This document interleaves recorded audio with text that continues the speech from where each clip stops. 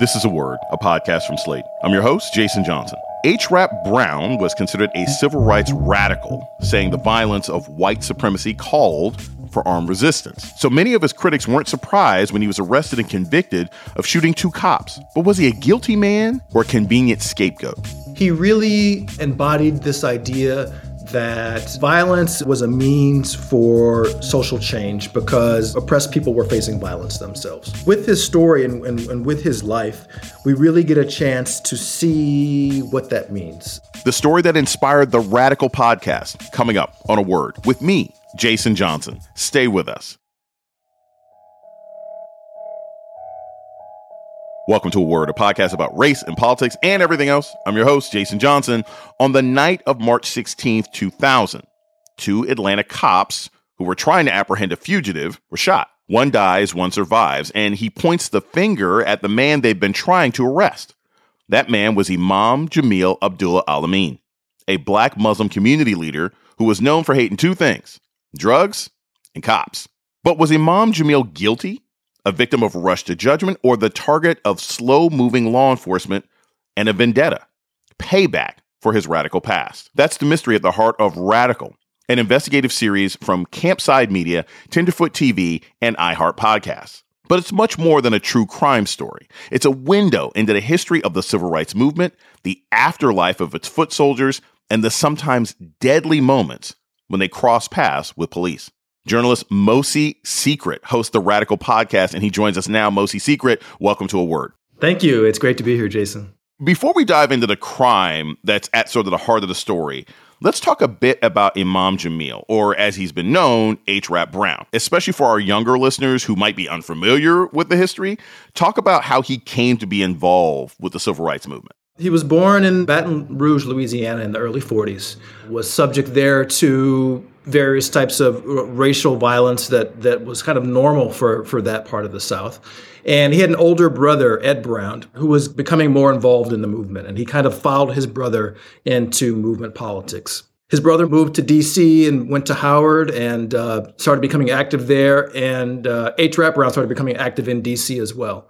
Long story short, he eventually started organizing in Alabama, Lowndes County, Alabama, famous for the organizing that led to the kind of early iteration of the Black Panther Party, and eventually became the chairman of the Student Nonviolent Coordinating Committee. His rhetoric was scary for a lot of people. And at that point, the kind of law enforcement surveillance and direct targeting by COINTELPRO, that stuff increased, and eventually he lands in prison in the mid-70s. You mentioned he was the leader of Student Nonviolent Coordinating Committee, but he also, in addition to sort of how you said, had the language that some people found problematic, he wasn't necessarily in line with Martin Luther King. He spoke with one of his comrades, Willie Ricks, now known as Mukasa Dada, about their philosophy at the time. I want to play you this clip and get your thoughts on the other side. We use nonviolence as a tactic, but Dr. King uses it as a way of life and whatever. And we said, if we do it in front, let a white man hit us in front of a camera, but if they hit us in the camera in there, we're going to fuck them up. If they follow us around the corner, we're going to fuck them up. How did that philosophy play out for H. Rap Brown and lead to his split? Because you weren't supposed to say things like that, right? How did that play out? What were the consequences of that sort of philosophy? He eventually became the person to blame, the scapegoat at the highest levels of government for the uprisings of the long, hot summer of 1968. You know, at that point, he was barnstorming the country, having these fiery orations in front of big crowds, and J. Edgar Hoover's FBI, President Johnson at that point needed somebody to blame. And here was this figure who showed up in a place, and then when he left, sometimes crazy things happened. And so he became someone who was easy to point the finger at. And there began a pretty coordinated effort, particularly by the federal government, to bring a case against him. Everyone knows about COINTELPRO. It's like a part of American popular culture and history. But it's really interesting to get into the finer details of it and see kind of how they do it. And they essentially, manufactured this case against him that eventually led to his retreat from public life. I think there is a generation of people politically engaged boomers and Gen Xers who understand COINTELPRO. But I think there's a lot of millennials and Zoomers out there that don't know. They may say the feds, they may say they were after your government, but they don't actually know what was done at that time. So give us some examples. Like, what are some of the things that COINTELPRO would do? What are some of the strategies that were used at the time to undermine civil rights leaders and activists like H. Rap Brown? Yeah, so, I'll speak to this case. He gave a rally in Cambridge, Maryland, where subsequently there was an uprising. He was charged in a local case with inciting a riot, I believe. And so there was a charge hanging over his head, even though evidence would emerge later that he did not incite this riot. For this purpose, he had a charge on him. And so he subsequently traveled back home to Baton Rouge, Louisiana with a rifle, which he checked in, as you did at that time, but he was traveling with a rifle. But he was charged federally with traveling with a weapon while under indictment, which was a federal crime at that time. Even though the state charge was essentially a false charge, the feds came in on this federal charge. And at that point, he's in the court system. At that point, he has court dates. He has bail to make. He has to get a lawyer. His movements are restricted, and he begins to, just be kind of subject to the constant surveillance of the FBI. His parents became subject to the constant surveillance of the FBI. His wife's family became subject to the constant surveillance of the FBI. And this has a tremendous, it disrupts daily life and your ability to just kind of carry on as a normal human being, much less, like an activist leader. And so he began to have these troubles, and eventually this builds to a charge that is questionable. Even though the charge is questionable, he's then in the appellate process for years and years. And so it kind of drag you into the system that in a way that takes your fire away. What can you tell us about H. Rap Brown's conversion to Islam? Was he a religious man beforehand, or was Islam sort of his first true sort of commitment to any particular faith? And what was sort of his role in Metro Atlanta at the time of the shooting? So he went to prison in New York State. I want to say 1973. He was first held at Rikers Island, and before he was moved to the state prison facility, Attica. At Rikers Island, there was a group called Dar al-Islam that was ministering, and Imam Jamil kind of fell in with this group. Now, you have to remember there are a lot of things that are happening for people who are incarcerated. Number one, there's like a group dynamic there. You kind of have to belong to a group to survive. And so a lot of that was divided along racial lines. And one of the kind of options for a Black person would be to kind of join one of these emerging Black Muslim groups. That was one factor. Another factor is that he had been kind of under the gun for so long and found himself in a cage, essentially. And so you were at a moment of quiet and reflection and wanting to kind of assess your life. And at that moment, we find a lot of people who turn to religion, whether Islam or Christianity or whatever else. I think these two things combined to kind of create this, inflection point where he chose another path. When he left prison in the late 70s, he moved to Atlanta, where his wife was living, and set up this little community. He became a imam, and they were able to get a lot of neglected houses, and people started moving in. Working class folks who were coming home from prison. And he was essentially the leader of this community that, for whatever reason, was able to kind of operate almost on its own. The Atlanta Police Department didn't really bother them. Like he was leader and judge and law enforcement all in one, and spiritual advisor. That was his role for 15 or 20 years leading up to this shooting that the podcast is about. We're going to take a short break. When we come back, more on the Radical True Crime Podcast with host Mosi Secret. This is A Word with Jason Johnson. Stay tuned.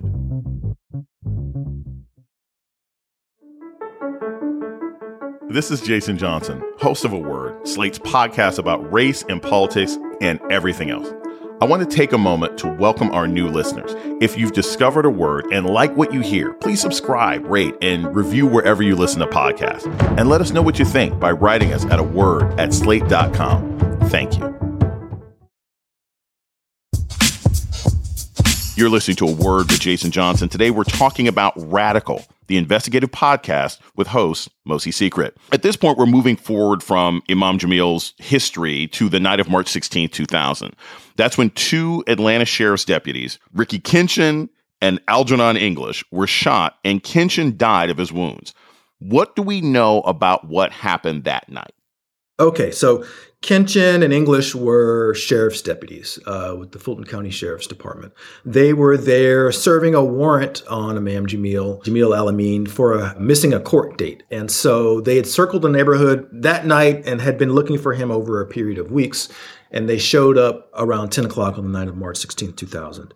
As the account goes, they pull up to the masjid or the mosque that he led, and he wasn't there, and they drove off. When they drove off in the rearview mirror, they see a car drive up, which they know to be his. Mercedes-Benz, like 1980s model. And so they turn the car around, come back down the street, and the Mercedes-Benz and their squad car are then nose to nose. Someone emerges from that squad car, and the two officers get out of their cars.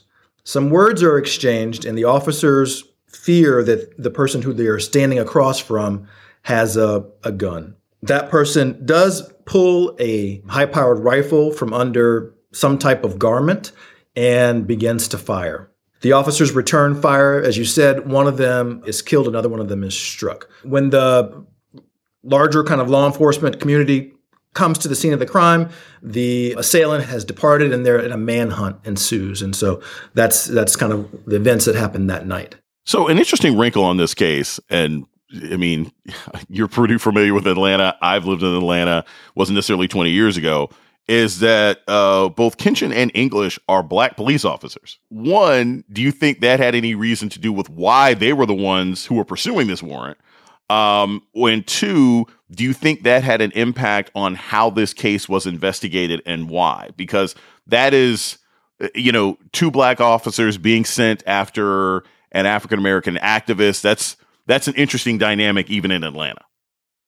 Yeah, as I understand it, it was one of these situations where, these officers show up for their shift, roll call, and it's essentially like pulling a ticket, or like you're gonna go handle this warrant tonight. So in that sense, it was a coincidence. I mean, we're also in Atlanta and Fulton County, where just because of the demographics, there's a good chance that the officers are going to be black, because I don't know the exact numbers, but it's a mostly black city. So there's a good chance that the cops are going to be black. So I don't know if there was anything, intentional about the fact that these two cops were pursuing him that night. In the aftermath of the shooting and the way that the prosecution was handled, both his apprehension and the prosecution, I don't get the sense that their being black had a big impact on the way things happened. Because it was more about the fact that they were cops, and the fact that they were law enforcement. The law enforcement community rallied around them. That's still the case today. Cops, that's like sacrosanct. You do not shoot cops. You were part of the community where Imam Jamil had become a leader. What was the city like in the year 2000? What was the environment like? The mayor's meeting, they've always had the black mayors and everything else like that. But what was kind of happening on the ground? The world that Imam Jamil Al-Amin inhabited was super small. They were in this, you could almost call them like isolationists. Like the kids in the community didn't go to public schools. They tried to educate their own kids. They didn't really deal with the cops. It was like this totally self-contained world. And so he was operating in this world. And so what we really have to look at is not so much what was happening in Atlanta, but what was happening in this little neighborhood, and what did the feds think about it? And so what was happening in this little neighborhood is that there were some people in the neighborhood who were selling a lot of guns. And so that was something, given his history, that was scary to the federal government. Now, it's quite arguable whether or not they had done anything wrong, because these people had licenses to sell guns, but there was still a lot of suspicion that was coming their way. It's interesting. The other thing that was happening, that even if they were trying to live in their sort of own isolated community, is right as the trial was about to get underway, 9/11 happened. And this is something that really struck me. When Imam Jamil is brought into court, he wears his prison uniform because he thinks that's actually safer than wearing the religious clothes that would mark him as a Muslim. Just talk a little bit about how, regardless of how isolationist you want to be, that the backdrop of 9/11 had on this trial of this Muslim man, former 1960s radical, who's accused of shooting a cop. The shooting happened in March of 2000, and the trial didn't happen until 2002. And part of the reason for that delay was because of 9/11. Pretty much all the parties involved, the defense lawyers, the prosecutors, and the judge, agreed that there was a risk of him being tainted in the eyes of the jury by the events of 9/11. People were scared of Muslims. People were angry at Muslims. People were just ready to blame whomever. His trial happened amid this moment. And there was great concern that this would impact him negatively. So they pushed it back. And even when they pushed it back, it was still an issue. Jamil Al-Amin, when he came to court, there's the moment when the judge said, or the bailiff says, all rise when the judge walks in and the jury walks in. He didn't rise. He refused to rise for religious reasons. He is still quite visibly perhaps symbolic of this thing that people are scared of. There's a moment in the closing argument when the prosecutor who was giving the argument makes a reference to the fact that Jamil Al-Amin would not rise for the jury. He has a right to his religious beliefs, and so that became a problem in the jury. So it was definitely, this stuff was all hovering. When he went to prison, it became another kind of problem because he was Muslim. So this stuff was very much in the air. We're going to take a short break. When we come back, more about the investigative podcast Radical with host Mosi Secret. This is A Word with Jason Johnson. Stay tuned. You're listening to A Word with Jason Johnson. Today, we're talking with journalist Mosi Secret about his investigative podcast Radical. One of the interesting things about your investigation is that, while you outline the holes in the sort of official narrative, you don't land on any conclusions about Imam Jamil himself. In fact, you call him slippery. What exactly do you mean by that when you're describing sort of the focus of your podcast? He was a hard figure for people to pin down because he was a leader of this community, but he delegated a lot of his kind of leadership responsibility to what we might call lieutenants or people who were working on his behalf. And so it was difficult to get a sense of what exactly he was doing. And particularly with this case, we're dealing with allegations from law enforcement that he was involved in criminal activity. And it was very difficult for them to pin anything on him. Imagine being in a place where one single individual calls all the shots. People go to them with their family disputes. They go to them with their work disputes. He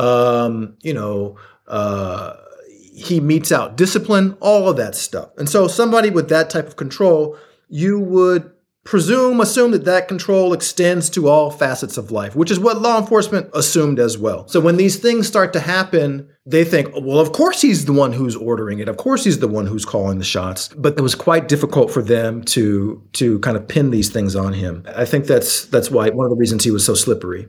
Here's the thing, the heart of his defense is he had some issues with the way that he was identified. What was his defense? Because here's the thing, as we said at the beginning, if this is somebody who was known to hate drug dealers and to hate cops, and then a cop gets shot and killed, what's your defense? Because obviously, you have a reputation, the motive is already there. So what were some of the main keys to his defense?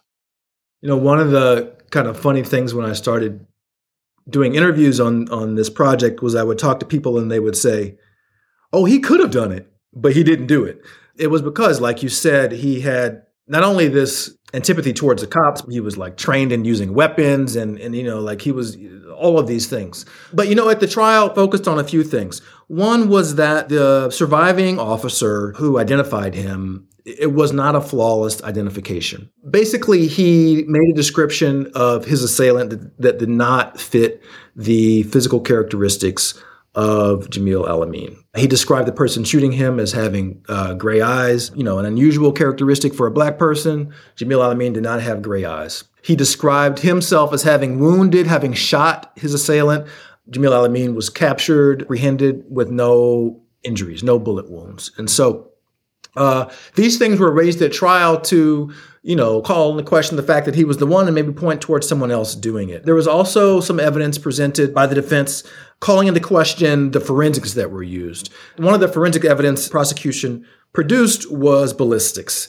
And they claimed that the bullets that were retrieved from the scene and from the bodies of the officers matched a weapon that was found with the Jamil Al-Amin and that he had fired. That was one of the big claims.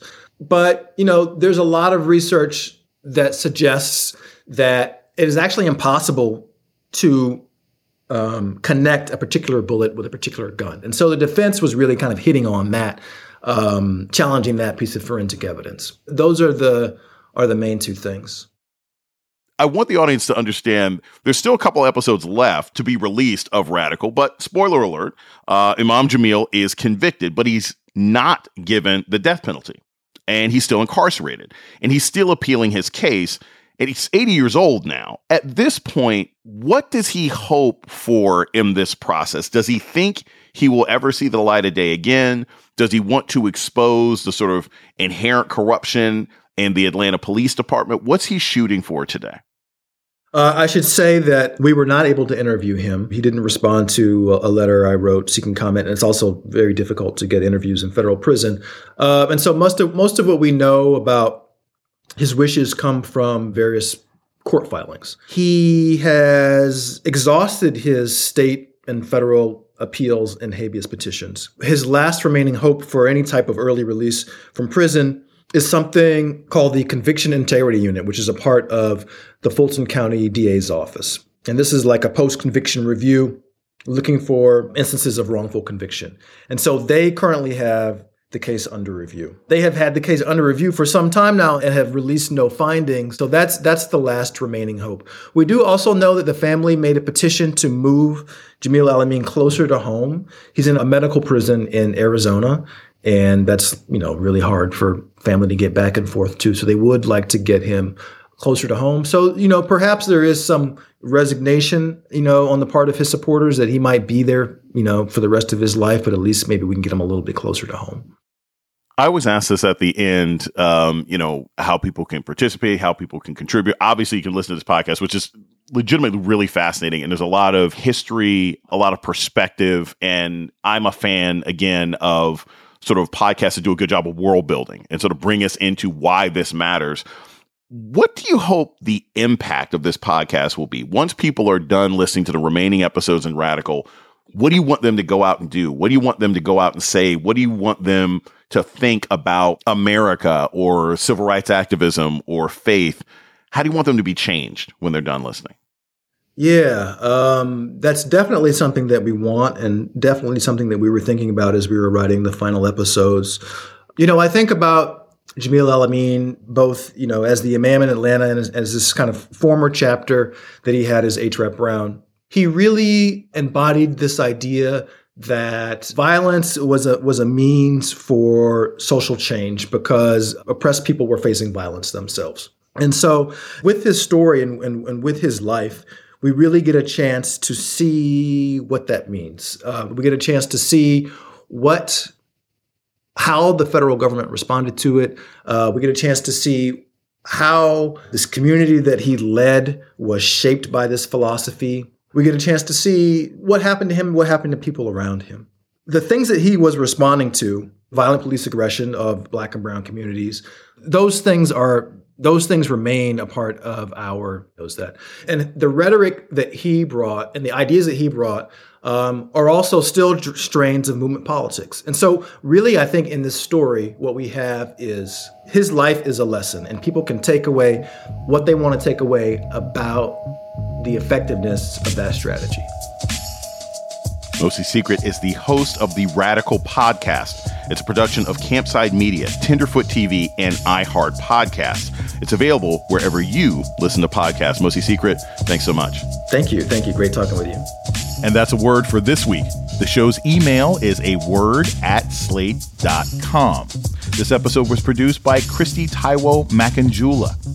Ben Richmond is Slate's Senior Director of Podcast Operations. Alicia Montgomery is the Vice President of Slate Audio. Our theme music was produced by Don Will. I'm Jason Johnson. Tune in next week for A Word.